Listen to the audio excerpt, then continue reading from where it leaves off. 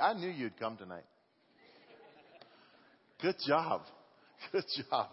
It's tough out there. And so I really appreciate you being here and putting the effort. And please be careful when you head out of here. Well, we hardly ever cancel anything at Timberline.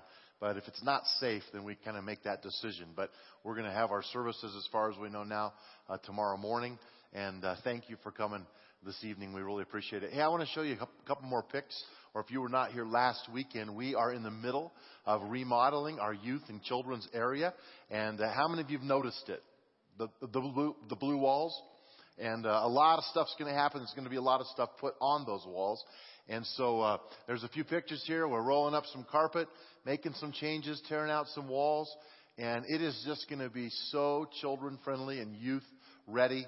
And so be in prayer for the workers and all the stuff that's happening. And we're kind of going to look forward to just launching all this in this new space for the glory of God. You guys, thanks for giving toward that in our Open Spaces campaign. And your consideration really does mean a lot. Well, hey, let me say hi to Windsor.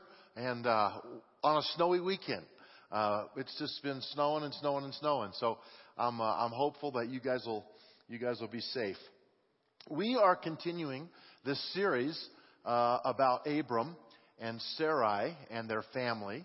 And today we're looking at what I've called Back to the Future. Now, how many of you remember a movie with a similar name back then? And it involved what kind of car? I want to know if you know. DeLorean, that's pretty good. A DeLorean and a crazy professor.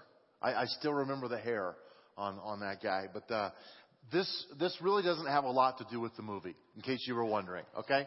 But it does have to do with the idea of, in our lives sometimes, we go back to where we were before if we haven't learned a lesson well. And sometimes that's not a bad thing. We have the term in our culture, recycle. And it simply means that stuff's going to be demolished and torn down and used again for something else. Sometimes life is like that for us. How many of you feel recycled? Sometimes I think that's not a bad thing. Sometimes we learn from our mistakes. Other times we just make more mistakes if we don't learn from them. But God never gives up on us. And that's really at the heart of what I want you to be thinking about today as we walk through this story of Abram. The first thing I want you to write down in your bulletin there is this. And as I'm looking down, I'm having to step back. I just realized I left my glasses in my car. And I didn't want to go back out there and get them in this wind. So, hello! Number one, start over, but don't quit. Start over, but never quit. That's something that I don't think we ever should get tired of hearing, because we're in a culture that has a lot of quitters in it. And I want to just stand up here and challenge us to say, let's be the people who, even when we make mistakes, even when we have issues in our life, we might have to restart, we might have to regain, we might have to go back, but we're determined that we are not going to be quitters. Abram made a ton of mistakes, and he's got to think of last week, okay? Remember? He goes into Egypt and basically gives his wife to the Pharaoh. I mean, that's a pretty big mistake. And she's going to be scarred a little bit by that. And now they have Hagar with them. There's all kinds of issues.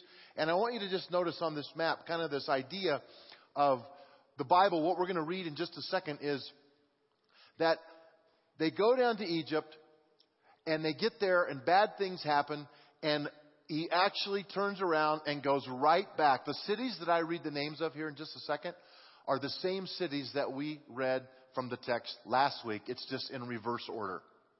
Okay? So he goes down, and then he's going to turn around, and he's going to come right back. What's the difference? The difference is there's a lot more baggage with him now.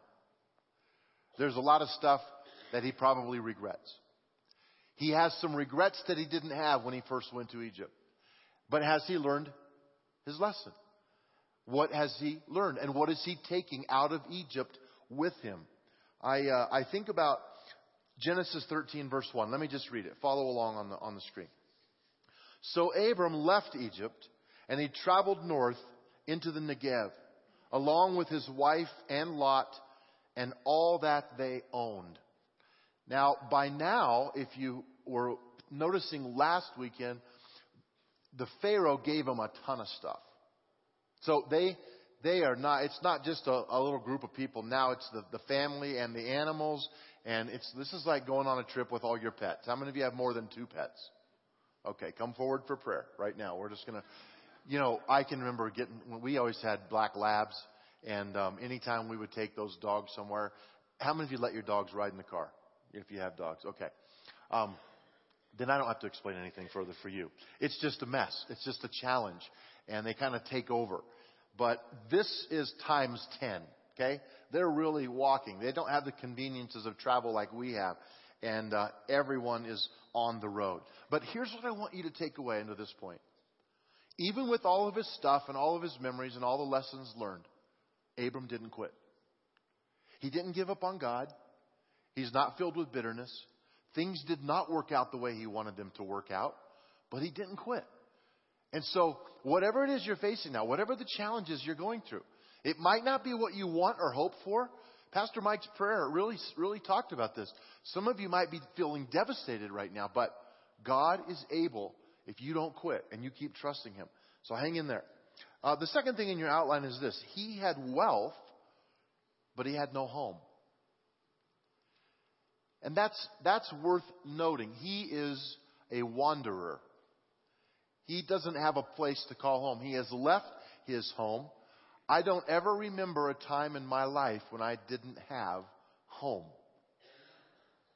And some of you maybe could agree with that for your life, and some of you maybe have a season when you were homeless. But I can't imagine the feeling that he had knowing God has said, go.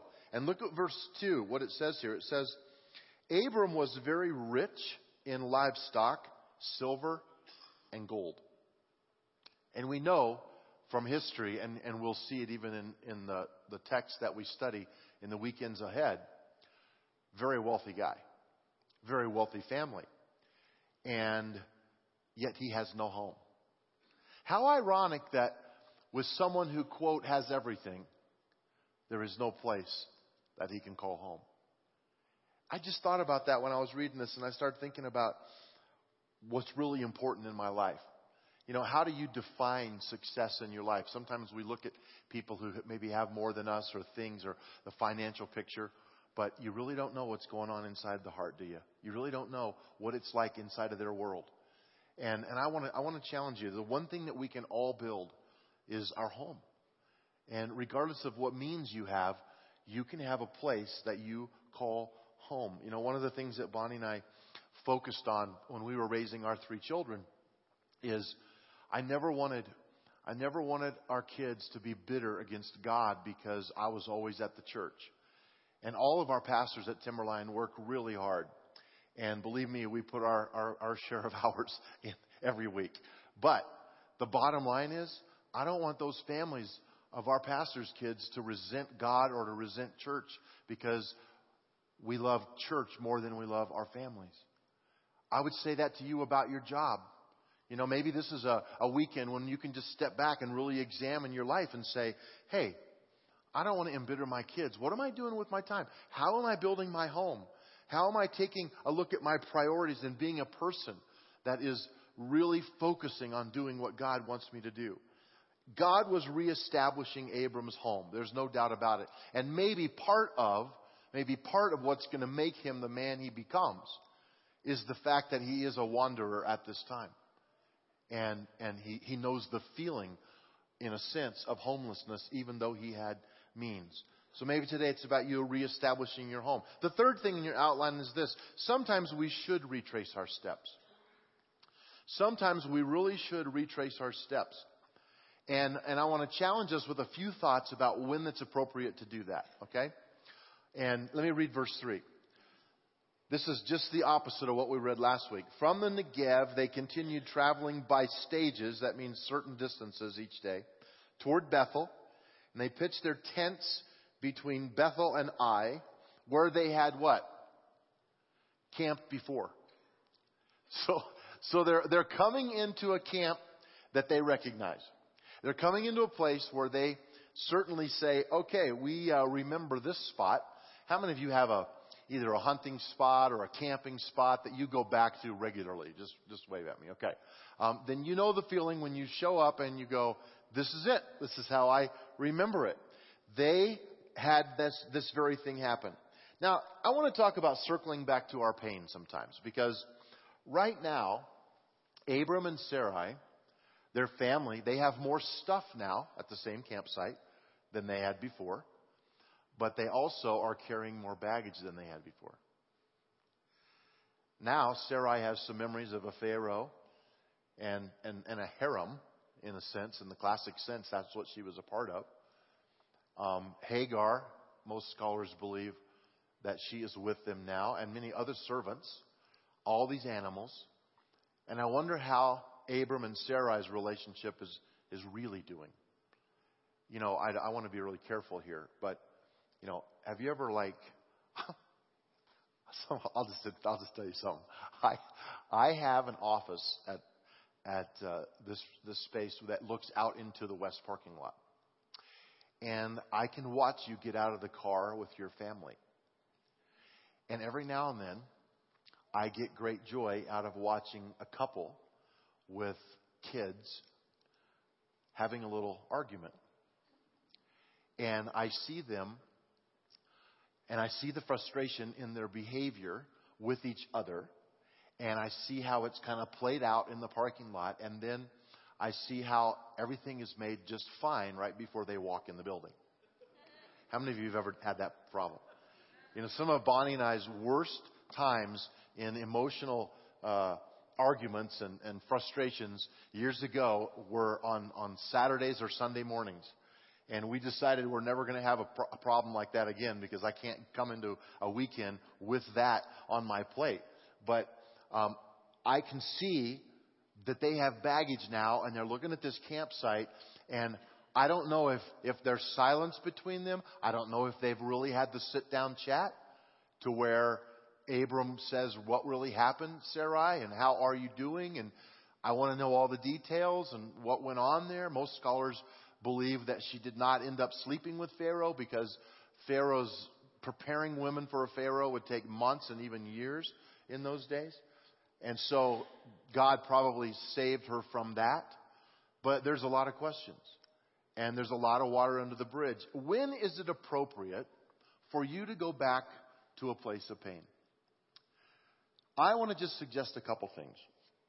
First of all, for some of you who have put a relationship, an issue, a painful experience under the blood of Jesus, and you've walked away from it, the wounds have been healed, there's health in your life, you should never go back and dig all that up. You should move on. Okay?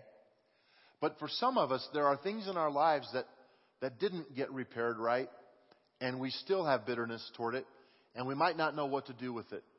And I think this is a great picture here. How do I go back to that place of error, or that place of damage, or that place of forgiveness? It could even be a place of suffering. How can I go back to that place and surrender those things to God?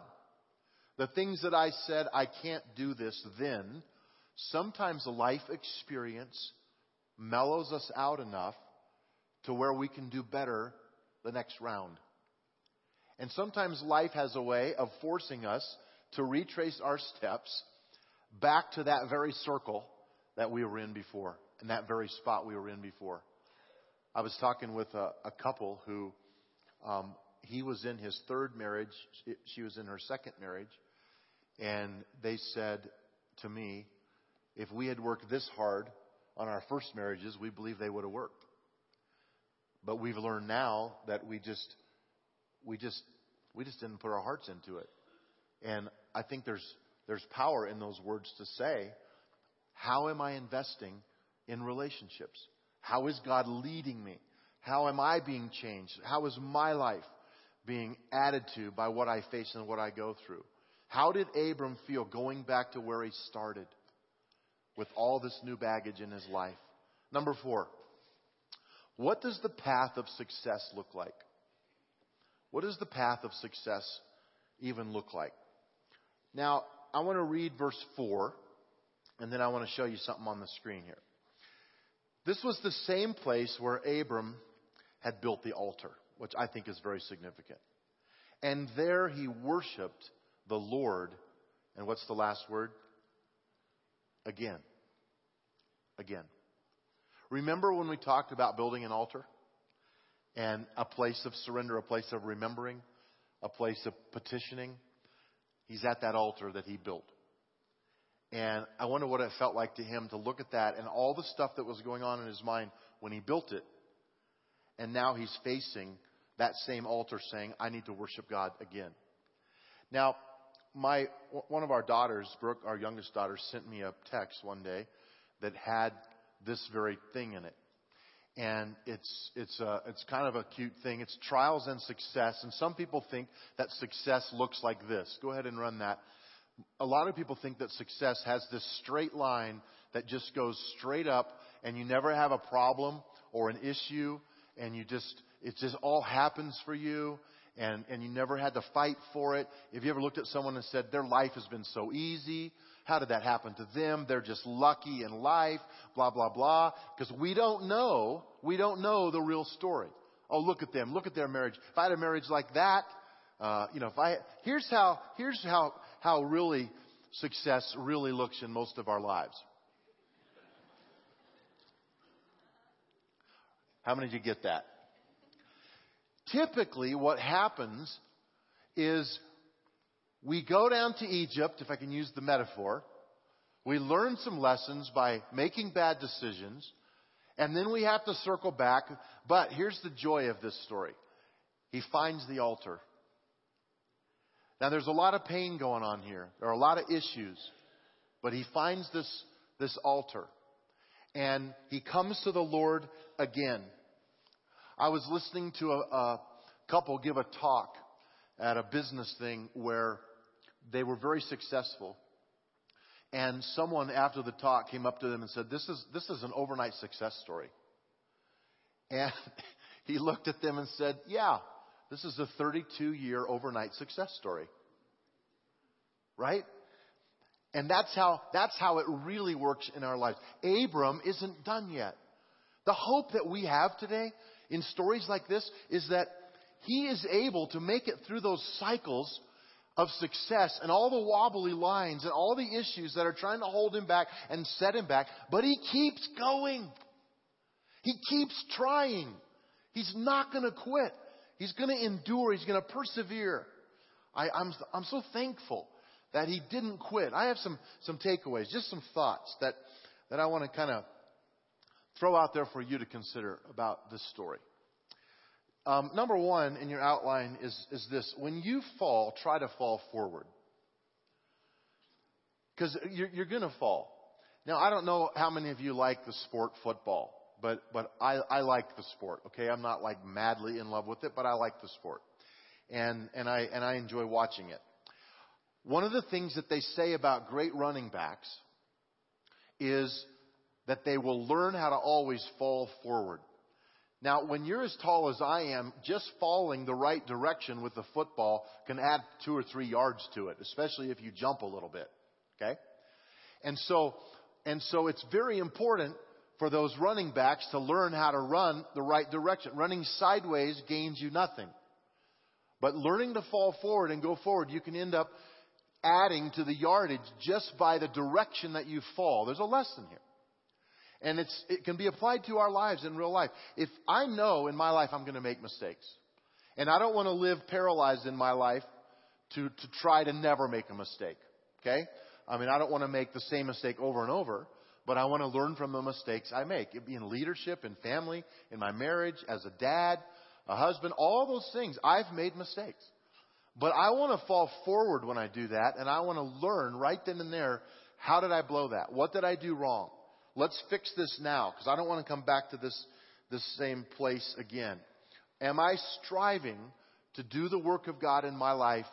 If I fall forward, I can learn from that. The second thought that I have about Abram and this story is that we must never let arrogance keep us from admitting our mistakes. You know, if you haven't said you're sorry for a long, long time, it's probably something that you should think about why you haven't, because you probably have needed to say I'm sorry to somebody at some point along the way. And I don't want to be someone that just gets so stubborn, and I'm stubborn.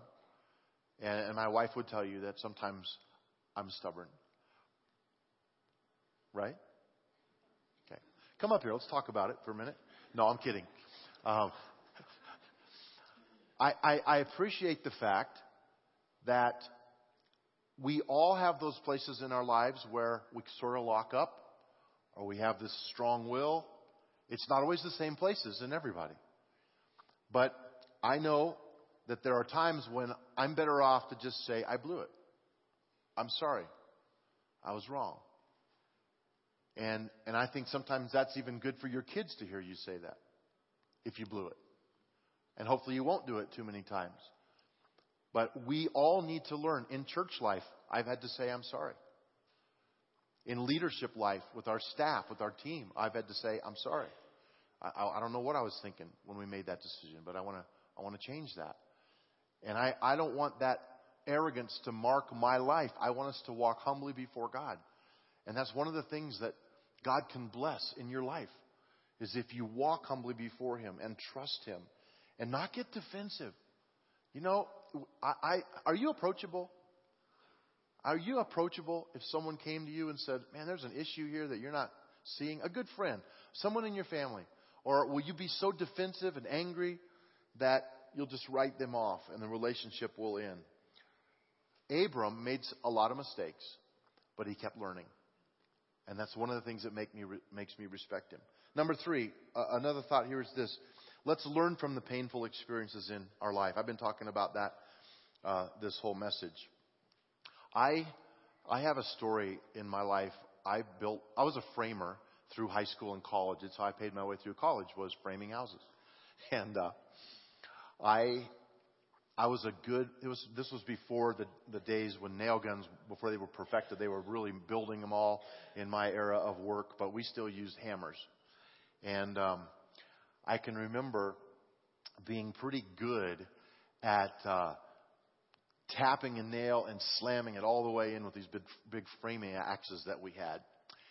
And we would have competitions, me and my friend John, when we were putting the flooring on the decking on a floor on a house. And he would get on one side and I would get on one, and we would walk backwards, and it was just a matter of pounding those nails and who could get to the end the fastest. And I remember I hit my thumb one time so hard that I thought my whole fingernail came off, black and blue. I thought it could be permanently damaged. I never joined in that competition again in my life. It wasn't worth it.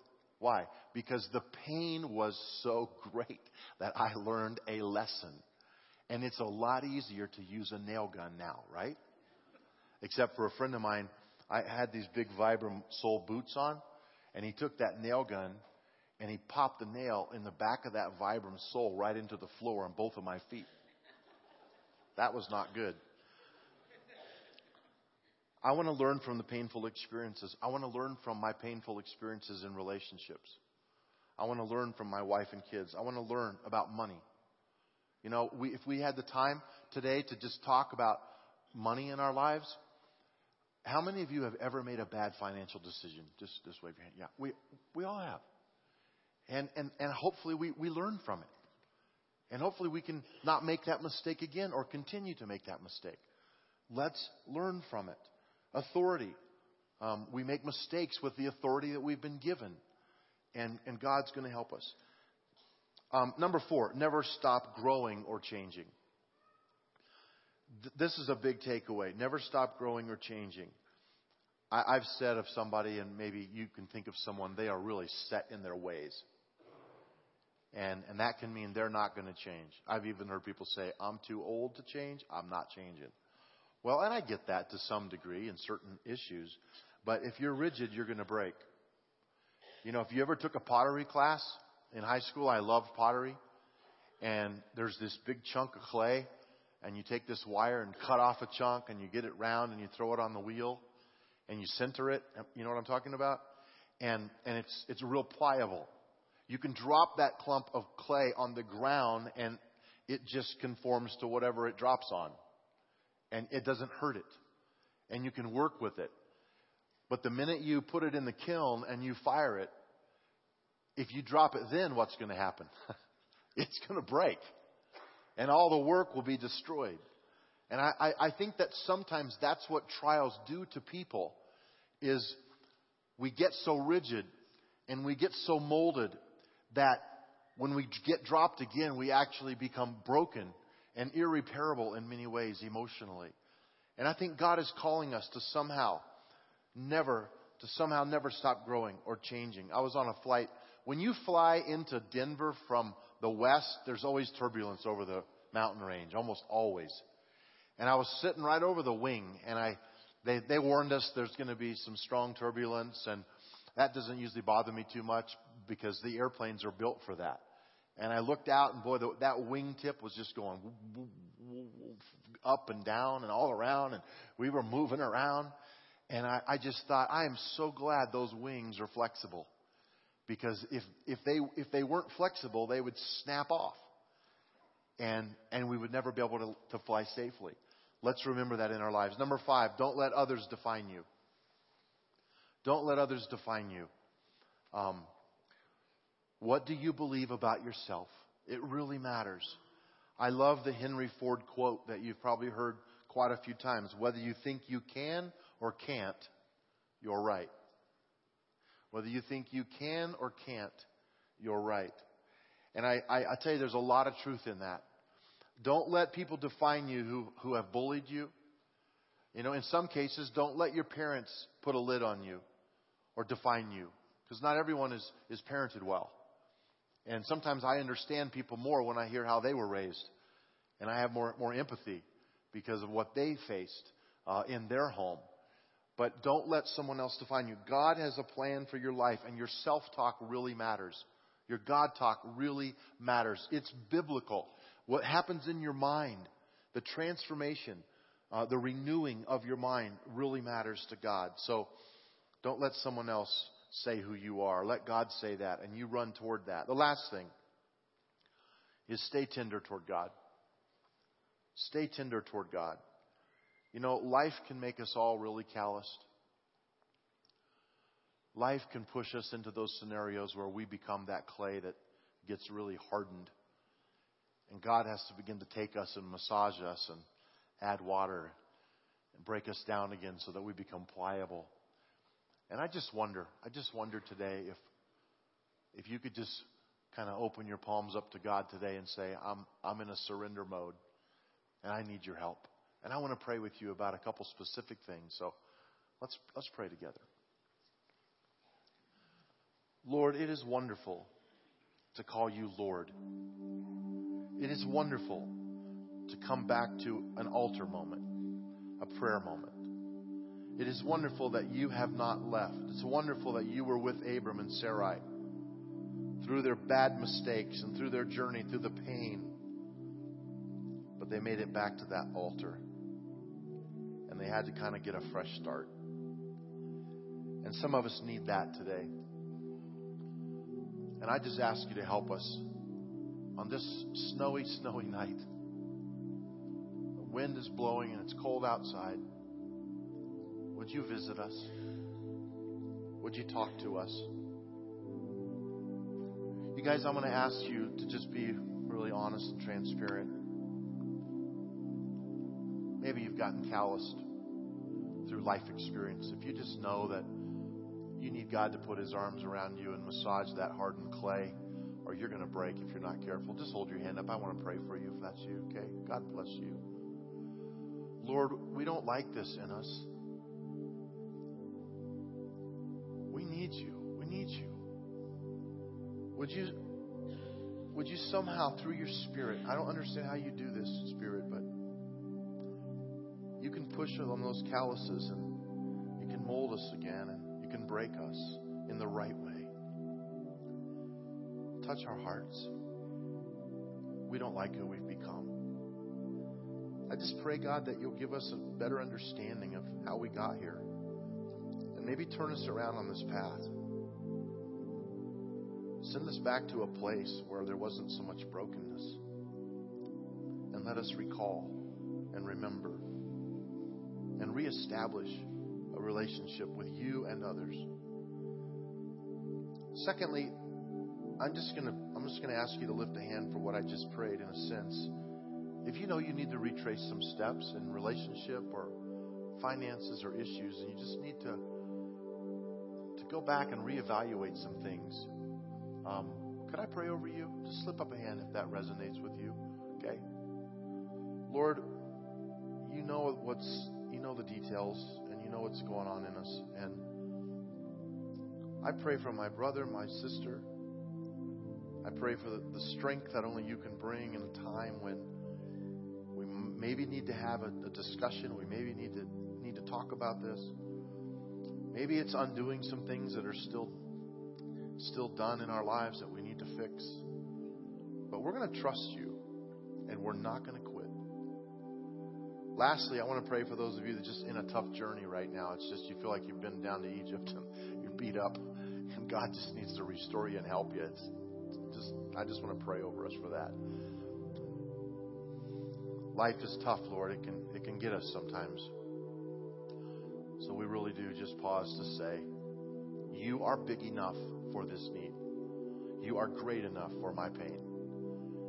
And even if I have to go back to see my future, I'm going to trust you today. I'm going to believe you that I can restart some things that will honor you. And I want to start right now in this moment. I need healing, grace, mercy, and you've offered those things to me. And I believe that and I trust that. And as I walk out of here tonight, God, show me the new person that you're wanting me to be, and help me to cling on to that for the glory of God. Father, I pray for our futures.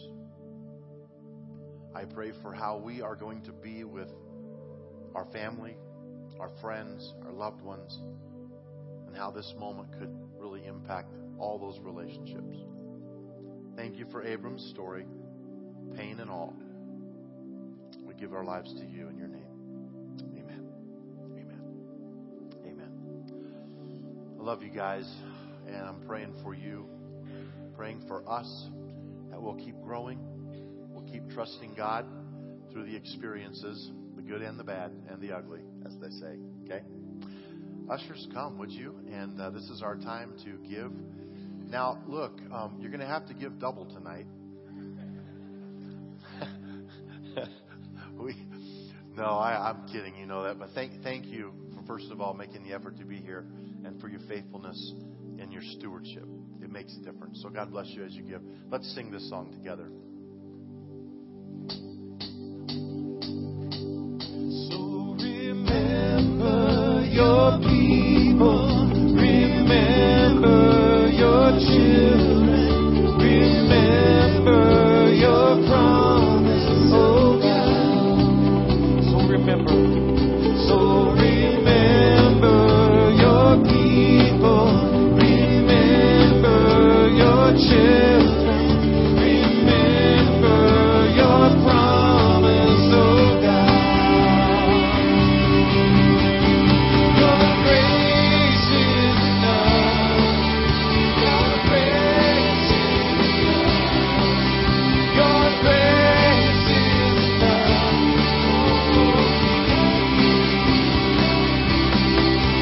Your grace is enough. Heaven reaching down to us. Your grace is enough for me. Yeah, your grace is enough. Heaven reaching down to us. Your grace is enough for me. Yeah, your grace is enough. Heaven reaching down to us. Your grace is enough for me. Amen. Amen to that. Well, even for me and even for you, His grace is enough. How many of you are surprised by that? I'm surprised by that. But that's how big God is. And our prayer team is up here. You guys, thanks for being here. And if you want to pray with someone, if God's doing something that you want to talk about, come on up here and let us have a prayer with you before you go. Let's say it together. The service starts now. God bless you. Thanks for being Timberline. See you out there.